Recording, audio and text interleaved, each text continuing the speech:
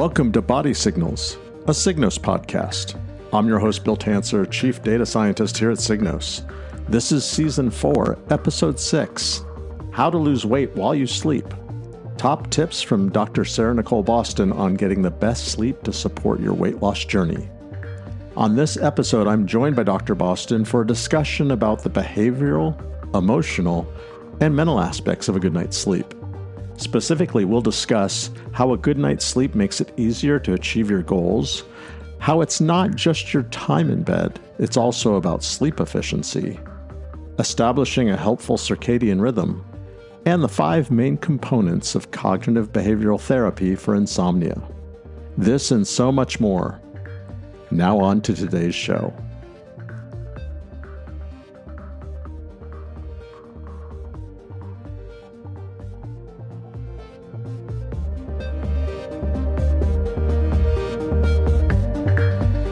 So welcome back to Body Signals, based on user request, listener request. We've got Sarah-Nicole Bostan, Dr. Sarah-Nicole Bostan, back on Body Signals.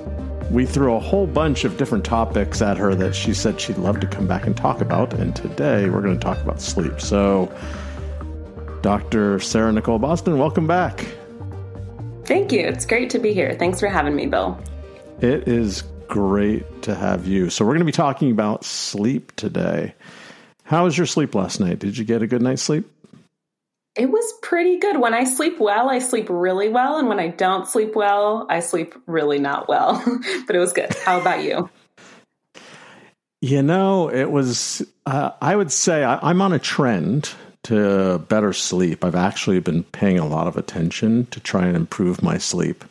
In fact, maybe too much attention. And we'll talk about that a little bit later in the episode. But yeah, last night, and this happens to me, this is going to sound like we're in session, but yeah, around 2 a.m, I woke up and it was like instantly awake. And I was thinking, okay, what questions am I going to ask on the podcast about sleep? Maybe I should get a good night's sleep before doing a podcast about sleep. And then, you know, I look at the clock, it's 3 a.m. now, so it's an hour later, and I'm still not asleep. So it wasn't that great of a night, but kind of a typical night for me. Oh, gosh. Okay. I have some recommendations. We can save those for later, though. Yeah, let's save those for later. So I know the answer to this question, but some of our listeners may be wondering, okay, this is a weight loss podcast, a weight loss and wellness podcast. Why are we devoting an entire episode? And if I have my preferences, maybe a whole series to a discussion on sleep. Yeah, that's a really good question. There's a lot of nuanced answers, but let me try and answer this concisely. So what we do during the daytime really strongly influences how we sleep. And there's actually a lot of research studies that have looked at the connection between sleep and metabolism and sleep and weight loss or weight management or even just weight stability, and really found that sleep is the critical missing link between weight management and health outcomes that people are striving toward. But it's often forgotten about, by us, by you and me, by folks' medical providers. So it bears repeating, and excited to talk about that a little bit more. Yeah, absolutely. I mentioned just a second ago, I've become obsessed with sleep. It's because I noticed personally, just looking at my Signos data, what a difference I had in my glucose response to a meal based on when I had a good night's sleep and when I had a really poor night's sleep. So, yes, there's a lot of interesting things there that are happening with our metabolism. But prior to the call, we were prepping and you sent me this really interesting abstract about the University of Pittsburgh article. Yeah. I'm happy to talk about that. I would love to just let's briefly go through it because I think this is fascinating. So it was about sleep and people's ability to stick to some lifestyle changes. Yeah, exactly. So there was a study was recently published and presented, I believe, at the American Association of Heart Health and Cardiologists. And it was a year-long study, actually, where they looked at 125 adults who self-identified, but also according to, American standards of BMI, classified as being overweight or living with obesity. They were primarily female, though some male as well. And they wanted to participate. They chose to participate in a 12-month, what's called a lifestyle change program. So it was a behavioral only weight management program, no medications or supplements. And of course, movement and nutrition changes were discussed as part of that. But they said, hey, for 12 months, sign me up. I want to do something different with my behavior to manage my weight or perhaps lose some weight. And what was really interesting is this was sort of a byproduct of the study, because the study was actually to help these 125 adults lose weight. But what they ended up finding in the data is the adults that reported better sleep or better sleep quality on 6 different dimensions of sleep that they measured actually were better at sticking to their weight loss goals, exercising more, sticking to their calorie, not necessarily restriction, but calories that they were working with a nutritionist to maintain nutritional density of foods they were choosing throughout the day.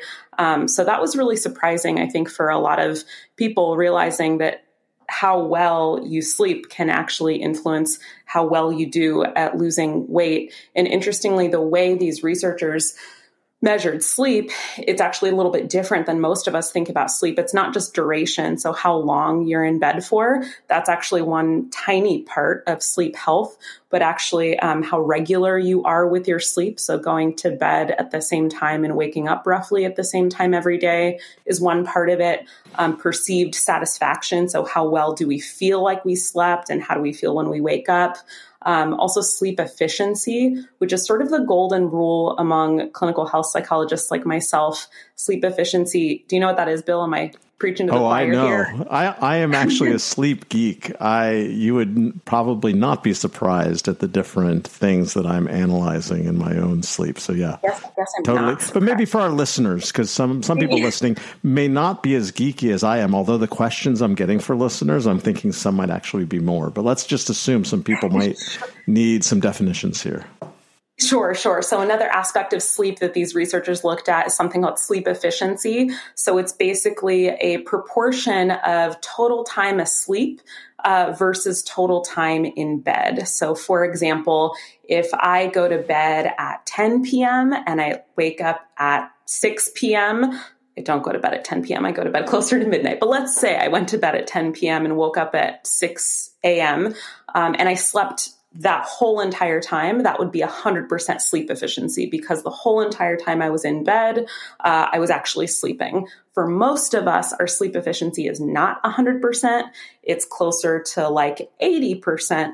And in fact, insomnia is identified as sleep efficiency on more nights than not being under about 75%. And so that's something that we can actually change through our behaviors and kind of the way we moderate our sleep environment, which I can talk about. But anyway, that was some of the things these researchers were looking at, is the different aspects of sleep that influence weight loss and being more successful in people's health goals. And it's kind of what they found is that sleep regularity, the timing of your sleep, sleep efficiency, all of these play a really big role, in addition to sleep duration, for how well people can maintain their weight goals and their metabolic health. Wow. I mean, that's just so fascinating. And now I'm a little concerned, because if I've used like 3 different tools to measure my sleep, and my efficiency, depending on which tool you look at, is actually between like 70 to 76%. Although I wonder, see, it's not, I've got it now. I've got to be over 76% now. I think also, yeah, we're going to definitely talk about that. Part of it also has to do with impairment, what we call, perceived level of impairment. So if someone has a sleep efficiency of 75% and they feel like, hey, I'm cognitively intact and I'm sharp at work and I'm able to do all the things that my life requires of me, then we wouldn't necessarily call that a sleep problem or insomnia. But if someone has a sleep efficiency around 70, 75 or under percent, and they are reporting, perceived struggling, then that would be something we'd want to look at. So it's the data, but it's also someone's lived experience do matter a lot. And relatedly, this is a different research study, but there are many other research studies looking at cortisol levels and how lack of sleep raise our cortisol levels. And this is not like your 75% sleep efficiency. This is like, the people that only sleep 4 hours a night and say like, oh, I'm fine. I'm able to perform fine. And I drive forklifts all day long. They've actually found that their cortisol levels are very high. And what happens is they have higher blood glucose. They tend to develop insulin resistance over time. And all of this can lead to weight instability or even things like type 2 diabetes, which we know aren't super great for our health. So those are some other kind of physiological mechanisms that sleep is involved in. Yeah, absolutely. And, it's interesting you say that with the cortisol release, because that mimics what I've seen. And for those listeners that are Cygnos members, I want to make a suggestion for you. And this will only work if you have the same breakfast every morning, or if your first meal, maybe you skip breakfast and you have lunch. If you have this, if you have this exact same meal, and I'm not going to say what it is because I've mentioned this meal in every single podcast, all 38 episodes, I believe. But if you have the same meal every single morning at the same time, mark down in your notes when you've had a good night's sleep and a poor night's sleep and look at the difference. For me personally, the difference can be as high as 30 to 40 milligrams per deciliter in terms of the spike I get from that breakfast, just when I had a poor night's sleep. And it's probably because of that circulating cortisol is causing a greater spike, which then also usually spikes insulin as well, which we want to keep that to a minimum. So if you don't believe us, do this test yourself and you might be surprised. I did it very early on. We're talking like 2 years ago at Cygnos. And this is what caused me to pay so much attention to sleep and become a sleep geek while also being a glucose geek at the same time. And eat the same breakfast every morning like Bill does. Yeah, I'm actually experimenting with some other breakfasts just so I can talk about it. And this is for another episode, but some fascinating things when you switch from the same breakfast you've had every single day. It's actually taken my body a little while to catch up to this new breakfast. It's actually thinking that I'm having what I've had before and releasing glucose and insulin, I believe, in anticipation of what I normally have, which is causing all sorts of crazy data. But we'll save that for another episode. Really interesting. Well, so very quickly related to that, because it just pinged something in my brain. So as far as like when we eat too, is very important on our sleep. And there's something, perhaps you've spoken with some other experts on your podcast, I'm sure, about circadian rhythms. Is this old news to our listeners? It is not old news, but it has come up. And go ahead and talk a little bit about circadian rhythm. I might interrupt you with some fun facts that we've learned from previous guests. Sure. So circadian rhythms, for anyone who's curious, it's basically our body's internal thermostat. It's called our sleep-wake cycle. It's basically the 24-hour sleep-wake pattern that our human beings' bodies want to be following. And there's some really interesting research looking at basically glucose patterns also follow these circadian rhythms, our natural sleep-wake cycles. And so it's interesting because typically folks' glucose will drop at night when it's dark outside in anticipation of, hey, you should be sleeping right now. That's what your body's expecting you to be doing. And then it's interesting because when we're kind of getting ready to wake up, let's say 4, 5, 6 a.m., people experience it sometimes referred to as the dawn effect, like a quick spike in their glucose because the body's actually priming itself for daylight outside and in anticipation of using energy, which is what glucose spikes help us to do. Glucose is our body's main source of energy. So it's interesting because sleep health also has a lot to do with what we eat and when we eat, and really eating by what's called your circadian rhythm or your body's internal clock. So basically eating when it's daylight outside and then trying our best as much as possible to not eat when it's dark outside, which can be very difficult in the winter time if you live somewhere and it gets dark at 3 p.m. Most of us don't want to have dinner at 3 p.m., but technically that would be the way to eat according to your body's circadian clock and really optimize your metabolic stability. Yeah, absolutely. And we actually discussed circadian rhythm last on an episode, actually this season, just 2 episodes ago with Sarah Steele, who's one of our metabolic coaches. And we were discussing, this is something I didn't understand until I really started to read all of the research. But initially I thought the circadian rhythm was all in our brain.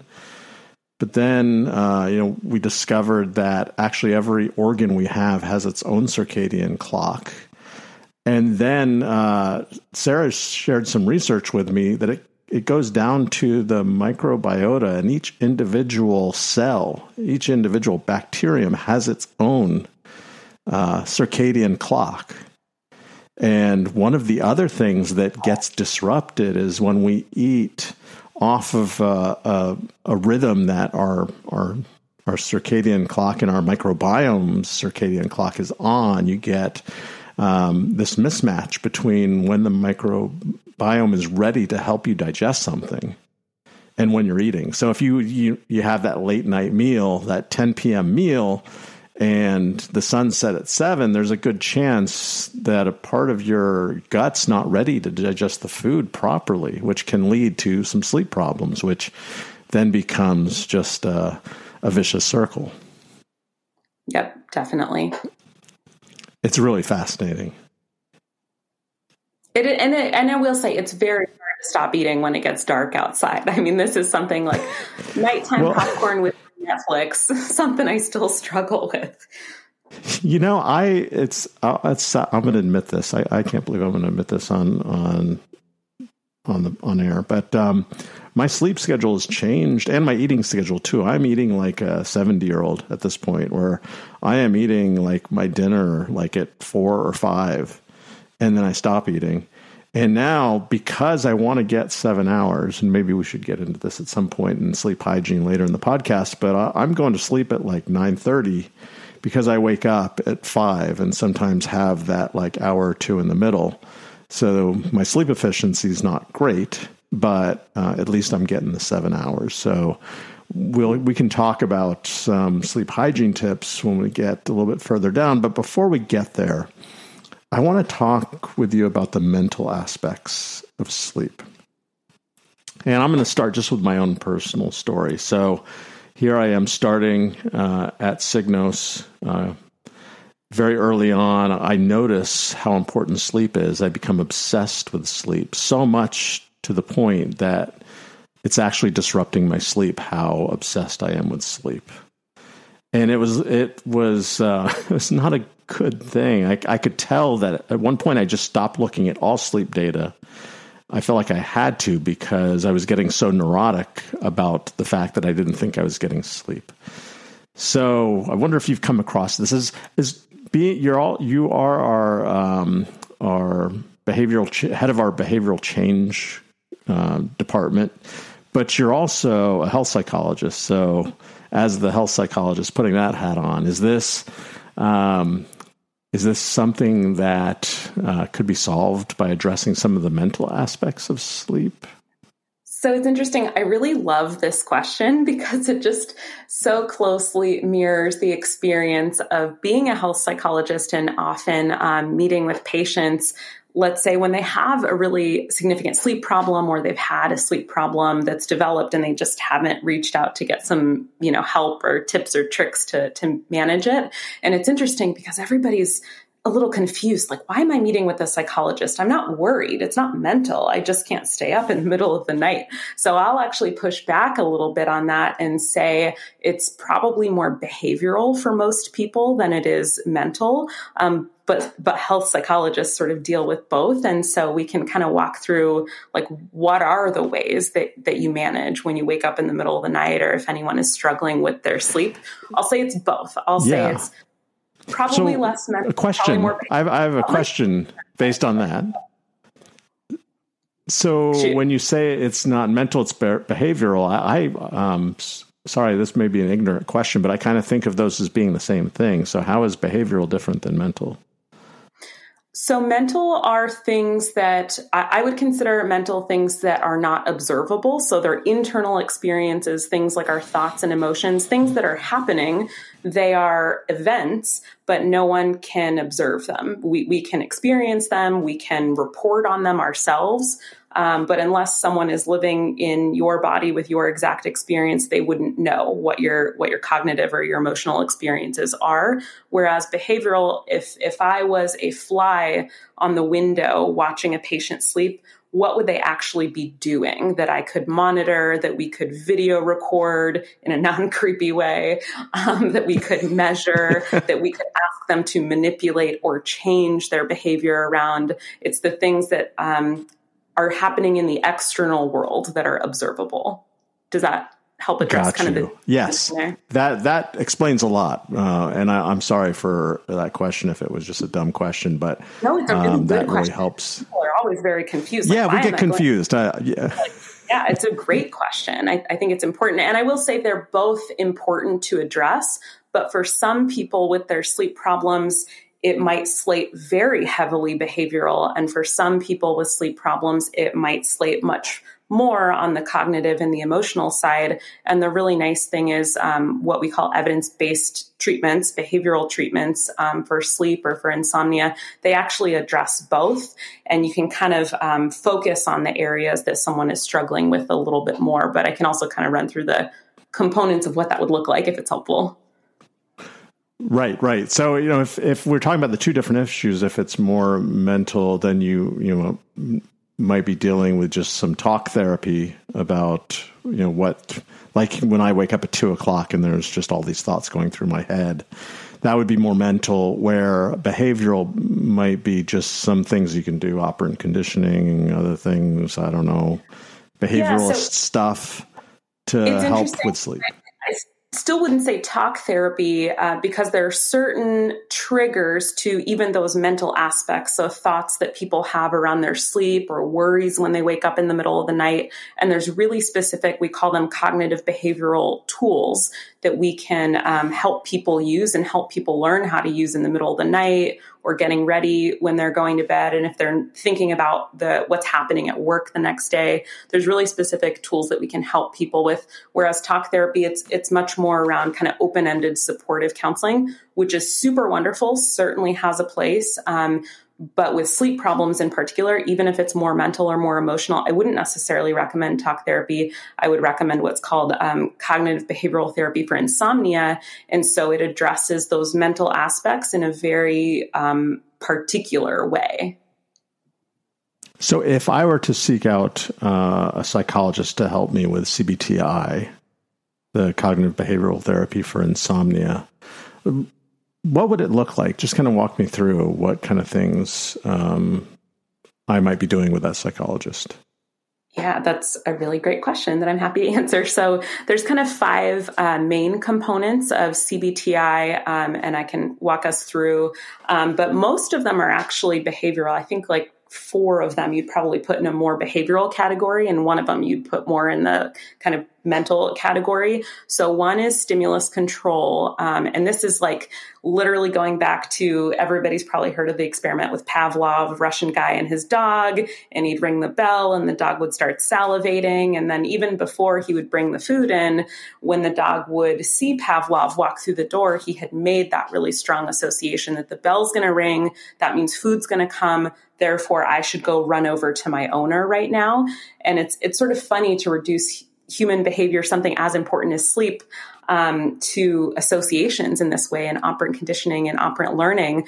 But it's a really big part of sleep and how good we are at sleeping. So stimulus control is basically kind of those same principles with Pavlov and his dog, where we want to extinguish any negative associations between the bed and undesirable outcomes like worrying or frustration or kind of being awake. So this has to do with how we condition people's responses to bed, and just kind of controlling the environment a little bit more tightly. So if someone's really worried and they can't sleep at night, what stimulus control means is we would actually ask that person to get out of bed, go worry somewhere else, go make that association of worry on your dining room chair, or make it on your couch, or make it downstairs or on your staircase. Don't make it lying down in bed, because the more you are experiencing worry or any negative state while you're in bed, if you're having an argument with a loved one or with a friend, or you're watching the news or violent TV or something really activating,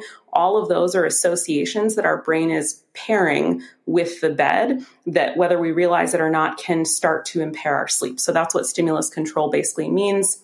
Again, highly behavioral. It's like whatever's happening in bed, make sure it has to do with sleep. There's sort of a cardinal rule in CBTi and in sleep treatment, which is the bed should only be used for sleep and sex, shouldn't be used for snacking, shouldn't be used for ironing your clothes.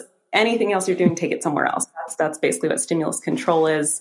Another one is sleep restriction, which is, people don't love this one, but it works really, really well. Probably one of the best mechanisms of treating insomnia and sleep problems. And it's paradoxical because sleep restriction involves limiting someone's time in bed when they can't sleep. And so what we're doing, if someone can't sleep, if I go to bed at 11 p.m. and I can't sleep till, 3 a.m. And that's happening pretty consistently. If I were to go to a health psychologist, what sleep restriction means is they would give me a prescription for a new bedtime. And my new bedtime would actually be 3 a.m.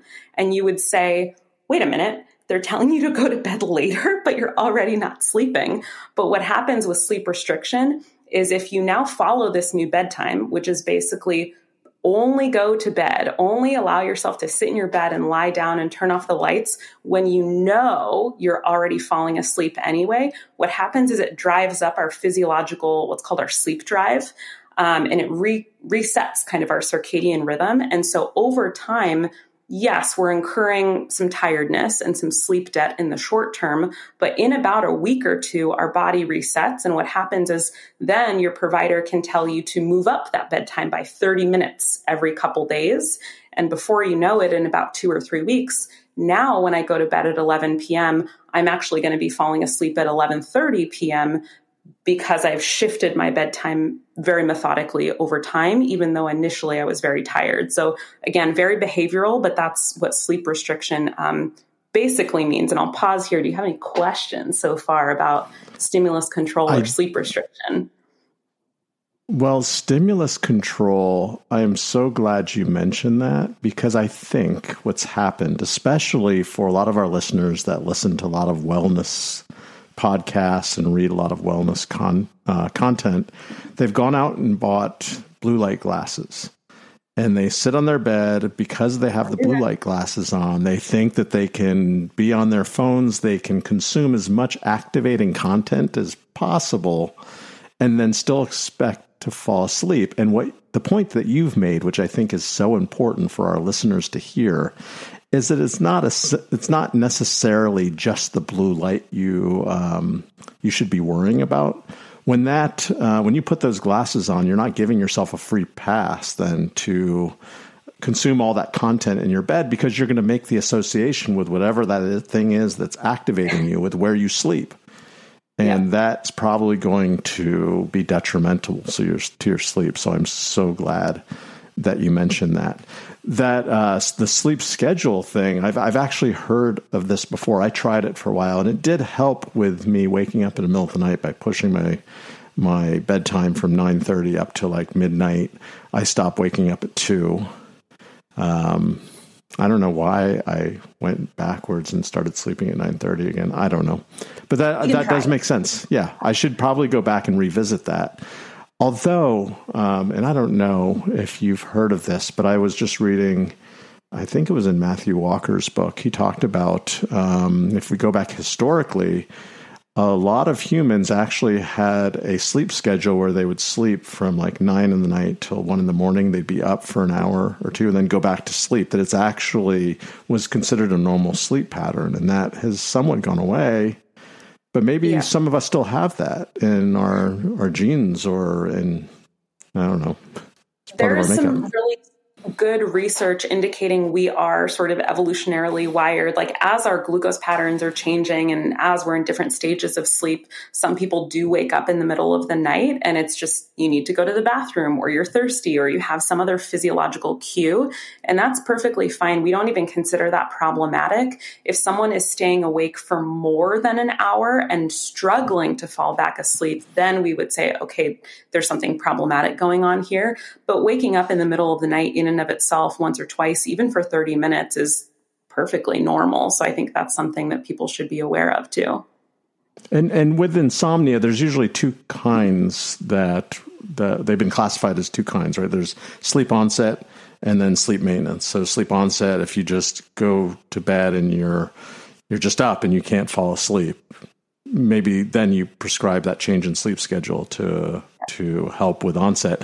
The maintenance is more the issue I face of that waking up in the middle of the night. But as you mentioned, maybe this is completely natural. And I've heard the advice, this must have come from some behavioralists, of when you are up maybe 30 minutes and you notice you're not falling asleep, get out of bed, go somewhere else. 100%. I would agree. Yes. And that might be because you're thinking about things that are non-sleep related. So go think about that somewhere else. And when you're ready to go back to sleep, so that you build that association, then go back to the bedroom and go to sleep. Exactly. And that comes to, so I mentioned there were kind of 5 active ingredients in CBT for insomnia or just in general. You don't even have to have insomnia to do this kind of work. It can really help with people's metabolic stability and glucose and weight management goals. So just kind of keep that in mind. If you say, hey, I think I have pretty good sleep efficiency, I don't think I have a sleep problem, it still might be worth engaging in this type of work to improve our glucose and our metabolic health. But the third active ingredient here is really reducing arousal in bed, which William and I, Dr. Dixon, we joke that this has like a very bad name because people are like, what do you mean methods to reduce arousal in bed? But essentially, it's relaxation training is what it's referring to. So we really want to teach people to use various relaxation strategies like progressive muscle relaxation, guided imagery, biofeedback, slow abdominal breathing, to lower any physiological or cognitively aroused states that they're in that might be interfering not only with the onset of sleep for those insomnia sleep onset folks, but also with the maintenance of sleep. So like for you, Bill, in the middle of the night, if you're waking up and you're finding yourself thinking about who you're going to interview on your podcast the next day, this would be a really prime time to practice some relaxation strategies or some diaphragmatic breathing, heart rate variability, biofeedback, for example, and really see the influence it has on lowering your autonomic nervous system and your physiology and hopefully getting you back to sleep. So that's another big strategy for managing sleep. Excellent. So that's number 3. How about our number 4? Yeah. So this is where, so far, would you not agree with me that the first 3 are behavioral? Do they not sound behavioral to you? Yes, they are 100% behavioral. So stimulus control, right? Like what we're literally just getting out of bed, right?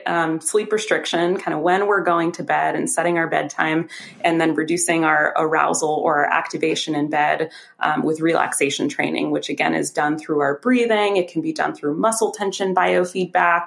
It can be done through, if people like meditations, it can be done through meditation, but very much things we're asking people to do in the world that is observable. So very behavioral.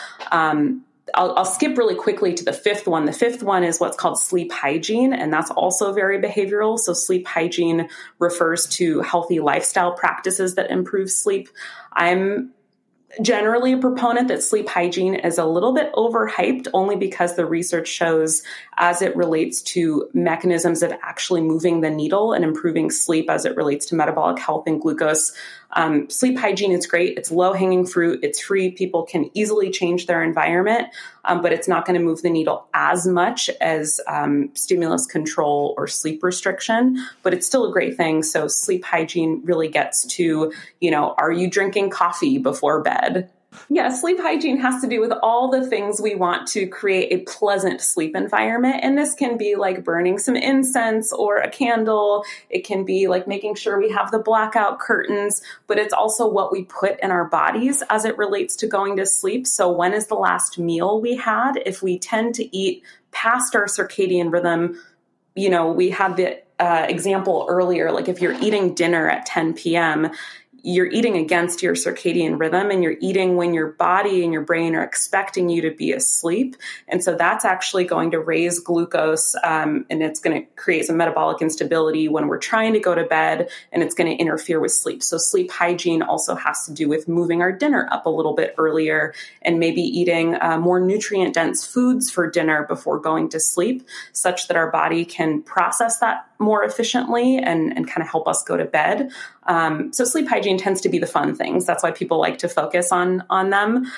It is important, and definitely make sure your toilets work so it doesn't smell in your bed. That's sleep hygiene. And the fifth piece here, just for time, is the mental piece. It's what we would call cognitive therapy. It's the C in CBTi.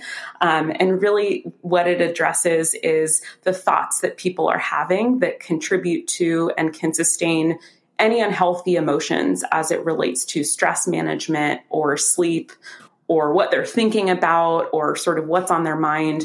And this really involves looking at any kind of anxiety-related thoughts or depression-related thoughts or just unhelpful thoughts people might be having around bedtime, right before bedtime or around bedtime, or thoughts that are waking them up in the middle of the night, emotions that are waking them up in the middle of the night, and basically challenging them, looking at how helpful or unhelpful they are. And if they are helpful thoughts, maybe making some space for them through strategies like acceptance and mindfulness to recognize, okay, this is an important thought for me to be worrying about.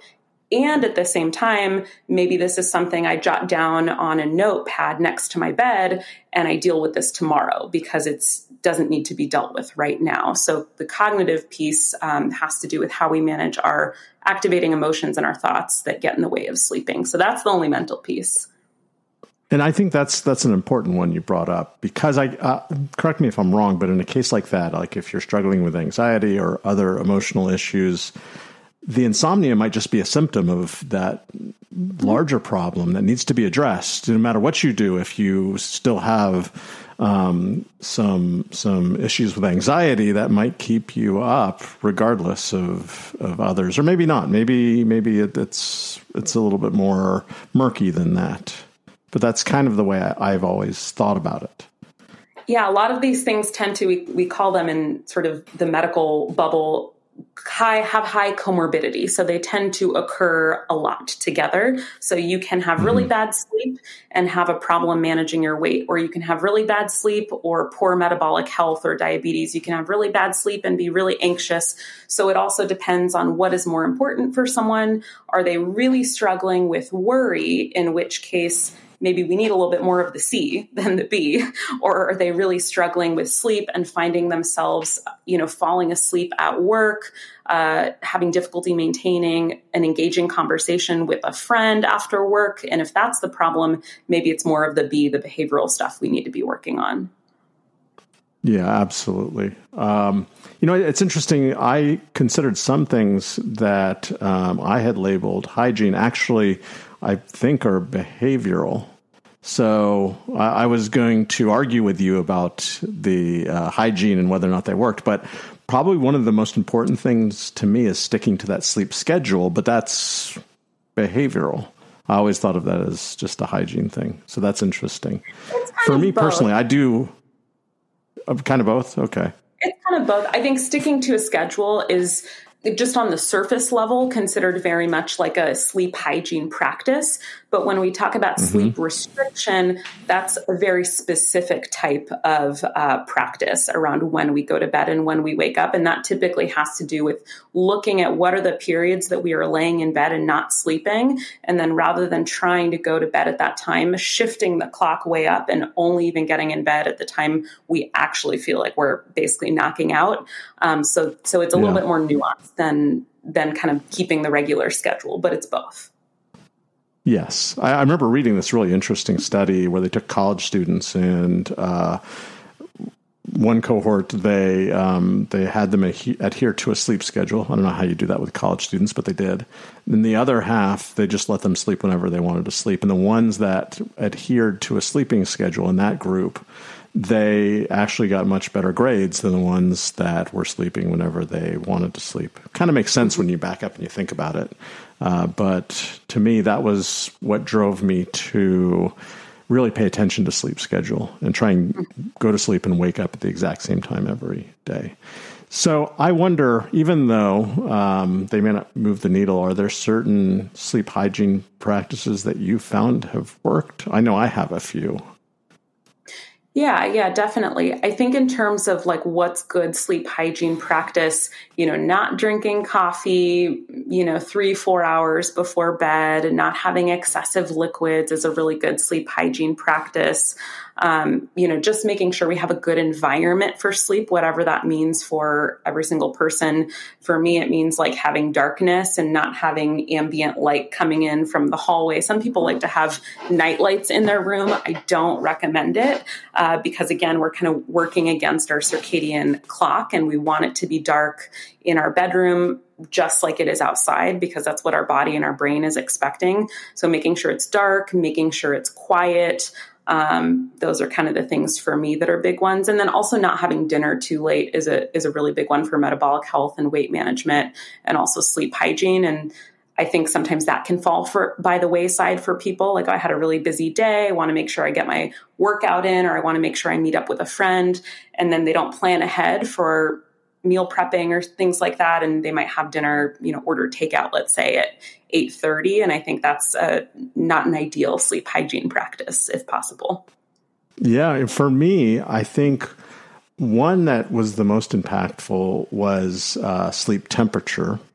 So I invested in one of those pads that cools the mattress down to like 55, 60 degrees, which at first I thought there's no way I'm going to be able to sleep at that type of a temperature, but my deep sleep went way up according to the different tools I'm using to measure sleep. So that worked for me. I've heard from others, though, it didn't work. I think a lot of these sleep hygiene things, so the reason why we're not getting great data confirming that they actually work is that they're very personal, I believe.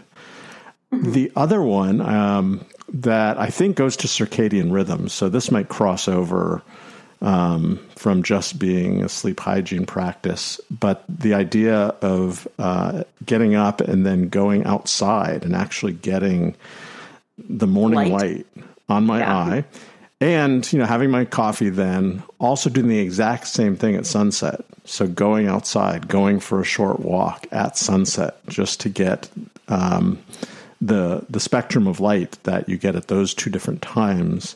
I had read, the studies aren't that strong, but I had read a few of them that said that this helps you set your circadian rhythm to help with sleep. And it may be a placebo effect, but I found that it worked for me to do those two things.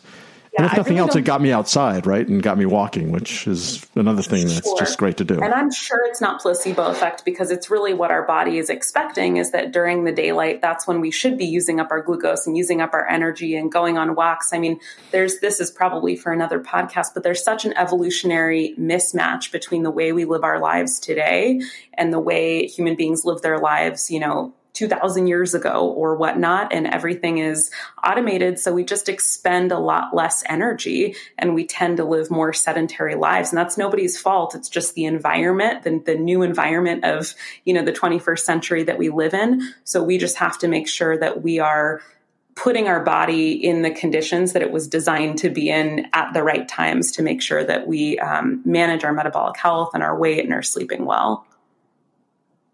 Yes, absolutely agree. Any parting thoughts before we sign off? So many parting thoughts. Gosh, I think don't underestimate, for anyone struggling with their sleep, don't underestimate too the power of relaxation training and your breath, which is with you all the time. One of the easiest practices I have found for people that wake up in the middle of the night and have difficulty maintaining their sleep is just to put one hand on their chest and one hand on their stomach and breathe, not necessarily as deeply as you can, because on every inhale, folks are activating their sympathetic nervous system, their fight, flight, or freeze. And what we actually want is to activate our parasympathetic nervous system, which is also called our rest and digest side. So we want to take roughly a 4-second inhale abdominally and a 6-second exhale, and just count for 5 minutes, 10 minutes. And you'll find that you'll tend to fall asleep much faster than you think. Also, a big one related to sleep hygiene. Don't watch the clock if you can't sleep or if you wake up in the middle of the night, because that's definitely a sleep interfering behavior as well that wouldn't recommend. Well, my parting thought, Dr. Bostan, is that we need to have you on again because I think we've just scratched the surface of some of this. I'm sure that I'm going to get some comments from our listeners that want us to go deeper, and we would love to have you on again to talk more about sleep. Yeah, happy to field any questions. Thank you again for having me.